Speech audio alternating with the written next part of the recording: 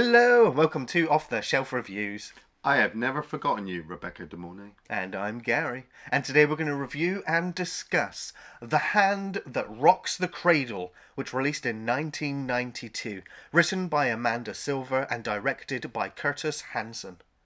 Ian, why don't you give us the synopsis? Well, the story follows Claire Bartel and her family. She's just about to give birth and decides that she needs to get a new nanny to help her with the new baby. But the new nanny has a bit of a past, and there's going to be conflict among the family. The hand that rocks the cradle is the hand that rules the world. So, like I said, this is from director Curtis Hanson, who from here would go on to make or direct The River Wild in 1994, Yeah. LA Confidential in 1997, and 8 Mile in 2002. Nice. And the writer here as well has gone on to do some pretty big projects, including The Rise of the Planet of the Apes, also doing The Relic back in 1997. And she's listed as being the writer for Avatar 3, which is due to come out in Whoa. 2024. So I'm just like, between this director and writer, there's Yeah. quite a large spread of films that they've been involved in. But this film, when it came out, I think it came out around the height or around the time of like domestic family violent outbreaks, with either it being a cheating spouse Yeah. or having somebody in the house that wishes you harm and you don't know about it. Yeah, I saw this film when I was very young, and it always kind of carried like the thought process of like fatal attraction as well. You know, this person has come into your home that you've trusted, and now they're kind of destroying your life. You've got like Alicia Silverstone, I think, in like The Babysitter, and I think Shannon Tweed had a few other extra programs. But with The Hand That Rocks the Cradle, I think it really hit the cinemas big. And Rebecca De Mornay, like that was a face that you could kind of trust. But when you saw like the trailer for this film, you realized that she was gonna, mess shit up. Starting with Annabella Sciorra playing Claire, what an actress. I remembered her from, What Dreams May Come. Absolutely, yeah. And so, like, when we said we were going to do this review, I was looking forward to going back and seeing this film again. And she plays the pregnant mum really well at the beginning of the movie.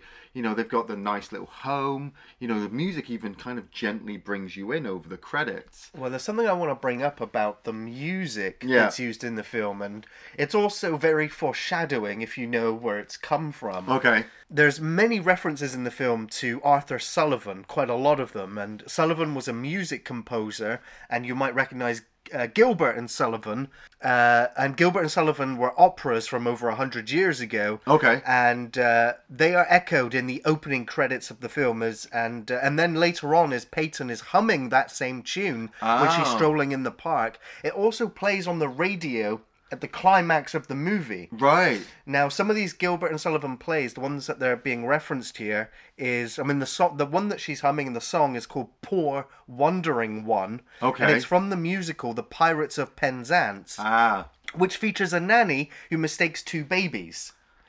There was also an opera, the HMS Pinafore, which has a nanny which switches two babies at birth. And Okay. both Michael and Emma are singing the HMS Pinafore song when they're in the bathroom at the beginning. Ah. So there's two different plays, two Yeah. different pieces of music being used in here about stealing babies, essentially. Damn. And so it's kind of foreshadowing what is to come straight away. Yeah, like I didn't really follow those operas before or researched it, but yeah, like you have this opening with Ernie Hudson turning up. He's playing kind of an autistic man with learning difficulties, but I remember seeing this after Ghostbusters 2, and then when you find out in Ghostbusters 2 how he didn't really get a lot to work with, it's a real shame, because this movie, I think, just highlights how good he is at taking a character and making this character alive. So Solomon, is come to this home as part of a project to help paint, and allow people with disabilities get back into society. And you have this kind of shocking moment at the beginning with Claire being scared by him because he's tried to knock at the door, and then he scared her at the window. But then when her husband Michael, played by Matt McCoy, brings him in, I feel safe around him. Yeah, absolutely. I mean, you can tell he has a childlike innocence about him from the get-go. Yeah. And he straight away has a building relationship with young Emma. Yes. And it's very cute to watch them, their playful nature.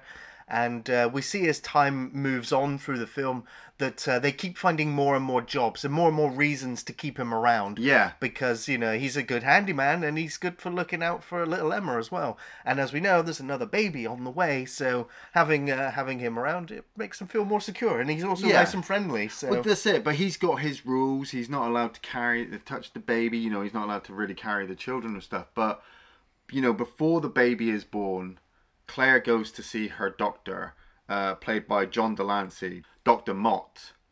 And, man, I love Q. Yeah? I really do. But this thing is just awkward. Sleazy, disturbing, horrible, and I'm sure a nightmarish experience for any woman that needs to see a gynecologist and have this happen to them. Yeah. Being sexually molested. When you see a doctor that you should respect and have that happen to you, of course. So we have the breakdown where she's trying to explain this to her husband. She goes through I don't want to sue him. I don't want to talk to the papers. What if I'm wrong, Exactly. And it all builds very quickly. I mean, the film rushes through some of these events to Yeah. get to the main, story where all of these other women have come forward. Yeah. And we see him pretty much blow his brains out. It kind of pans away. Yeah. But we do see that he has a wife with the picture on the side. And it's only after he's killed do we actually get introduced to his wife, just a few seconds later. Oh, man. I mean, Rebecca De Mornay, yes. Like, if you've never seen Risky Business, go see Risky Business, then come back and watch The Hand That Rocks the Cradle, and you'll see what I mean. But just the look that she can shoot at a lawyer who's explaining to her, look, I'm sorry, but all your money is frozen. Your husband kind of voided the will when he shot himself.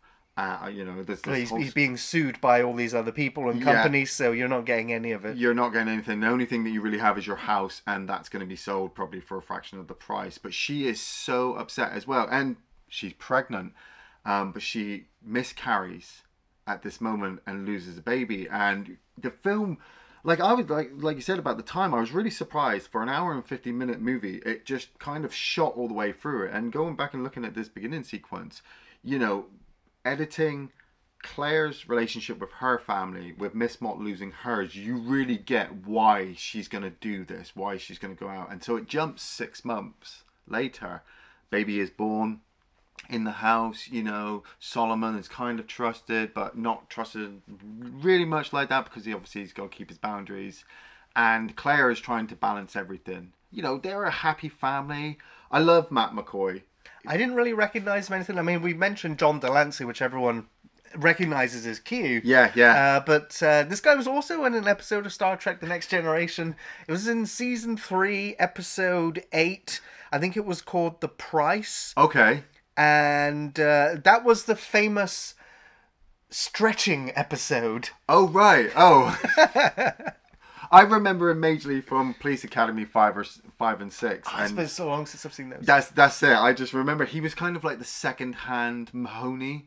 Right. If you can see Steve Guttenberg like that. But the family really kind of settles in, that they're happy and everything's going well. And so then when you do see Peyton, Miss Mott, step out from that school bus to help Claire. Well, she stops the bus so that she can pass her jacket. Yeah. And we'd already had conversations with them earlier where she's like, we're too busy, we need a nanny. Yeah. But she's like, no, none of the nannies were any good. And then here comes...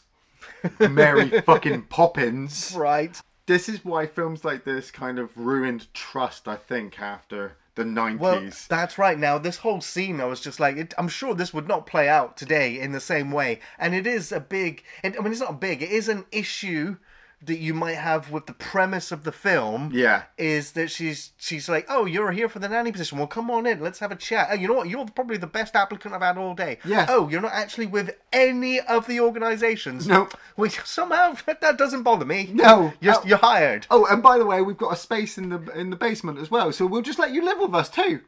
Yeah, and so, like, if you can get past that, then you're going to enjoy the rest of the film. But if you get to that point, and it might be an insurmountable hurdle for you to enjoy the rest of this thrill ride. See, you didn't really think about it back in '92 or No, like, no, up to and people were so '95. much more caring. Yeah. You know, front doors were left unlocked. Well, I mean, you know, keys were left story-wise, indoors. story-wise in movies, you know, Arnie, Bruce Willis, and Stallone were hitting us up with so many cheese fests. Having this, you know, we were just like, yeah, we can believe it because we saw Terminator 2. You know, that's true.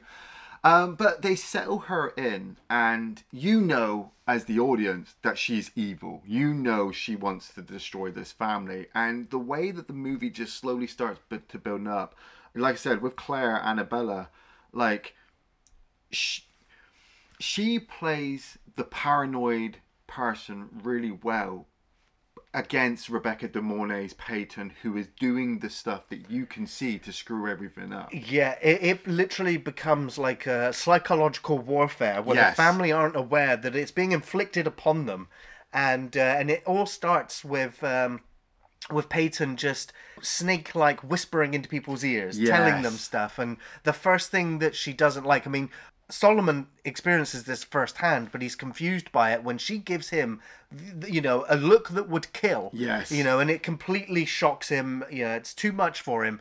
But then she goes back to being Mary Poppins like a second later. Yeah. And you're like, it's right there. Like, Yeah. it's right there. But then she starts to suggest to Claire that he's maybe getting a bit too close to their daughter.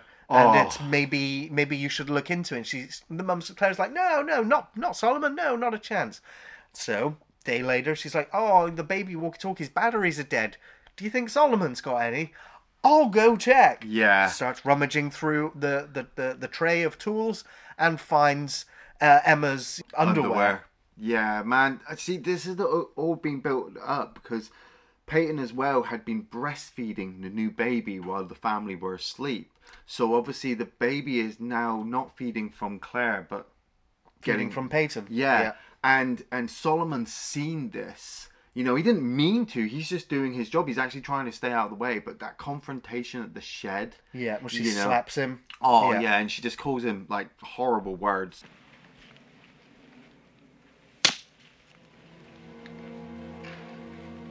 Don't fuck with me, retard.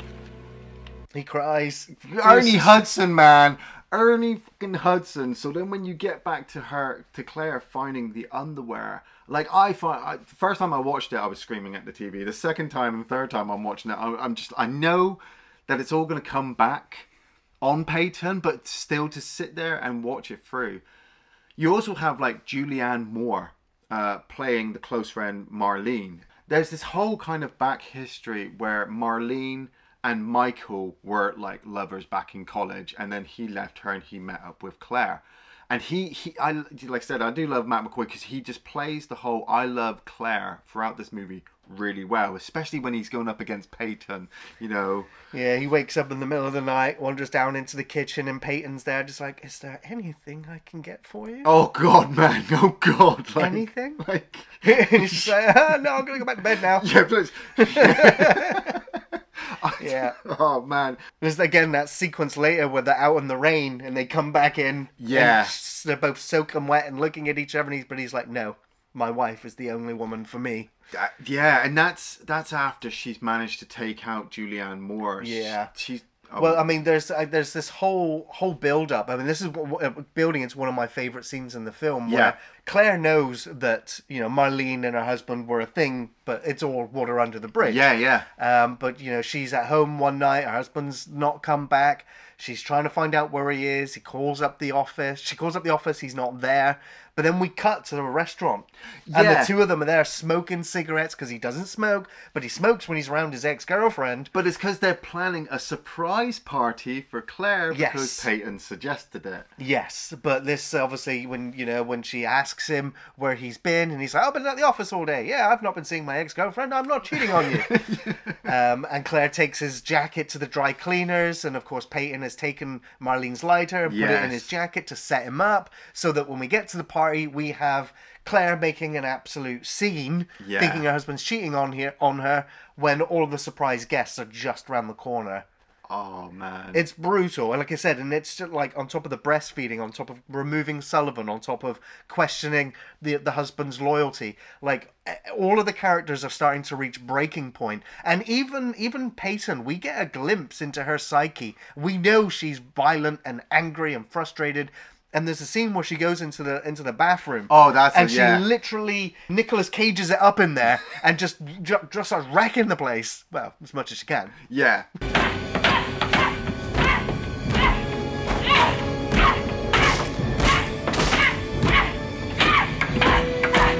But it's also she's built that relationship with Emma as well. You know, they're telling each other secrets, and Emma. That's how she found out about Marlene and Claire's husband. Yeah, and she also finds out about how the child is Emma is being bullied at her school. So Peyton just happens to turn up at the school, which. This is why we have gates now, people. This is why we have CCTV camera, because she literally just walks up to this little kid and pulls his arm. And I gotta give credit to this little kid actor, because she just fully dresses him down right there in front of everybody else and threatens to fucking rip his head off, and then walks away and just goes, "Oh, secret club." I'm like, kill this bitch now. I got a message for you, Roth. Leave Emma alone. Look at me. If you don't, I'm gonna rip your fucking head off. But you're constantly just building up, and Peyton wants to kill Claire and replace her as the mother to this family, and so she sets up the greenhouse, because it's got lifting up windows, to kind of smash as soon as somebody walks in. And it's Marlene, Julianne Moore, who's not trusted Peyton from the moment she saw her. You know, this attractive woman has come into your home. You know, that's a shift in power, and somebody like Marlene wouldn't give it up. So she's been keeping an eye on Peyton, and happens to come across the information that Peyton was Dr. Mott's wife. And so she goes to confront Claire and Peyton with this information, and Peyton kind of lures her out to the greenhouse, and it's kind of like being killed off screen. But they're not, because of the dramatics of the glass. But you don't see anything until much later on, when it has much more of an impact on Claire, because Peyton has sabotaged all of her asthma pumps, because Claire's asthmatic, and has left it so that as soon as Claire comes back home, you know, to see what's going on, she finds Marlene's body. She's immediately in shock. She goes to get her asthma pumps to help her breathe. She's unable to, and she almost dies right there on the house porch. Yeah, like first time watching the film, you might be led to believe that she died. Like the way the camera lingers in, you see her breathing slow down to a stop before we see the sirens and the ambulances and the police going past as Peyton's just strolling the baby. Oh, the look on her face. She's like... She's still alive. Yeah. And once Claire gets to the hospital, you know, Michael's there to help support her. But we also start to notice that Solomon is on watch. He said he wouldn't let this family be hurt, and he's going to do his thing. And once Claire comes out of hospital, you know, she started to feel now that Peyton is doing stuff to her family. And so she uncovers the information that Marlene had about Peyton and Dr. Mott.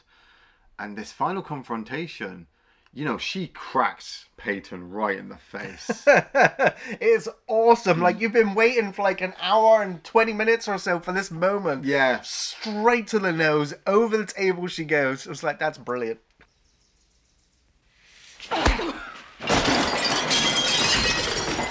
And it plays out like Rebecca De Mornay is just going to leave, but they keep stopping her. Like, she's like, "Oh, I'll just go get my baby. My stuff." And they're like, "No, you're going to leave now." "Okay, we need our keys." "Okay." And I'm thinking, I couldn't really remember from the first time watching it how she came back. I knew that she was going to come back, but the way she kind of comes back in and turns on the music towards the end. Yeah, well, the alarm goes off downstairs in the other bedroom. And it was, I mean, straight away, Michael calls the police, and the police are like, "You did what? She's where?" "So it's not an emergency. All right, we may send a car around later." Yeah. It's just like, okay, yeah, so the family's on their own here. Little do they realise they got a shovel-wielding maniac in the basement who takes Dad out straight away with a shovel to the back of the head. I mean, you see, you know, it's a horrible landing, and he breaks his leg, so he's going to spend the rest of the film down there. Yeah, that's it. Michael's out of it. But now it's time for the grand finale. Mother versus mother. Yeah. For custody of the family, essentially, and they have a scuffle around. I mean, we've seen Solomon as well, who's now making his way to the house to try and help out. Yeah. But she attacks Peyton. She gets the advantage, but then she gets taken out. And then she starts to have an asthma attack, and Claire is struggling, but it's a trick, because we've watched her have these asthma attacks throughout the entire film, but she also knows that Peyton has seen her have these asthma attacks, and that made her drop her guard down just enough for her to throw her clean out the window. I love the little girl at this point as well, because she's been trusting Peyton all the way through, and now she sees her attacking her mum and dad, and so she now loves her mum and dad. She goes to protect her brother as well, and there's the whole trick with the walkie-talkie. Yeah. But when Solomon there as well, and he's taking wax from the fire poker to protect the baby, I'm like, this whole family's coming together, kill this bitch. And then when you see her impaled on that fence, I'm like, oh no, okay, I suppose. Oh no, to be fair, like, the film doesn't do the old horror trope of double tabbing. Yeah. Because she dead. She dead. I mean, there's no sequels, is there? No, I she don't come believe back so. again. No. And well, that's the thing as well. They have this final last moment where Claire now trusts Solomon more than anybody else. Probably not as much as her husband, but she's got to go help her husband, and he needs to kind of watch after the baby, and she knows he is going to take care of it. And that's literally where the film ends. They just kind of walk out the attic and credits. Yeah. And you're like, wow, that was a rush. Yeah, I'm just glad that all of everything just kind of paid off at the end. It's a very satisfying ending, and I think it's because our hearts are also with Solomon so much. Yes, that just seeing him being taken back into the family is just like it's a really nice way to end it. Yeah, despite man. all of the horrible, brainwashing, manipulative evil that we've endured throughout the film, to end it on quite a nice note. It's very satisfying. Well, Liam, what were your favourite scenes from the film? I have only a few. I mean, I do really love the whole movie, but like a lot of my sequences, I think, do involve just Ernie Hudson. These films came out a lot. You had Sleeping with the Enemy, you had Single White Female, and like I said, Fatal Attraction. So you knew that the family were going to defeat the enemy there, the nanny. But to have Solomon in this movie, Ernie Hudson just kind of eating up every sequence just of how funny he was. And there was the Martin sequence. They put up this birdhouse and they're like, oh, we're waiting for the Martins to come back. And he's like, who are the Martins? And they start talking about how they're birds. And you think, oh, he thought they were people. The bathroom stall incident, after destroying Michael's proposal. So now she ruptures the connection between Claire and Michael. And then she just unloads in that room. I was just like, yes, Rebecca De Mornay, this is just pure emotional acting. The confrontation with Solomon after he catches her breastfeeding the baby, and she just steps up to him. She's smaller than him, and he's kind of up, but she's like just staring at him in the eyes, and she's just like, don't fuck with me, and she slaps his face, and then you see the tears. You won't hurt this family. I'm like, I know, Solomon, I know. And then when they give him the bike, love it. So sweet. My favourite scene, straight off, Solomon's jump scare at the beginning. It's just a man in the window at this family's estate, and that's why I want fences put up. Nobody can sneak up and hang outside my window. It was a great little moment. Again, another Solomon moment where they just ask him, what does he want? And he's like, I want a bike with a basket. It's like, no. Drink. Yeah. I also love the fact that he starts counting with his feet. And then he turns to the family and he's like, no, I've got to take measure, actually. I'm just joking. So, yeah. There's a scene where Peyton comes into the room with the baby. Yeah. And baby's crying and she's got the pillow. Oh. You're like, oh shit, she's gonna smother the baby. But no, she smothers the walkie-talkie, the radio. Yeah. It's like, sneaky. Very good movie. Again, Peyton's evil look to Solomon, that first glimpse at the evil that's lurking underneath Mary Poppins here. Yeah. Great little moment. The bathroom breakdown, the surprise birthday party, falling apart, and of course that punch to the face was so sweet. So sweet. And I've got to say, Ernie Hudson was really great in this, and so was Julianne Moore. So I think it was one of her earliest film appearances as well. Yeah. But as side characters, those two were really, really strong parts of the film, and even though they're not in a lot of the film, you feel their presence still.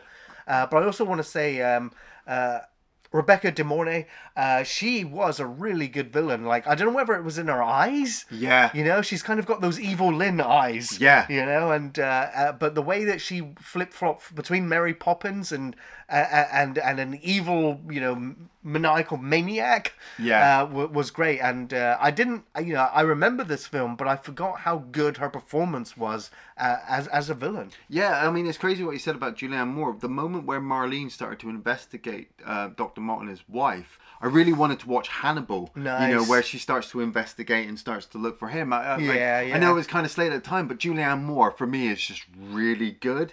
And seeing her in this and then seeing her die, like, it's taken out really quickly. But when you see Peyton die, Rebecca De Mornay, you're like, oh! But Ernie Hudson saves the day. Hell yeah.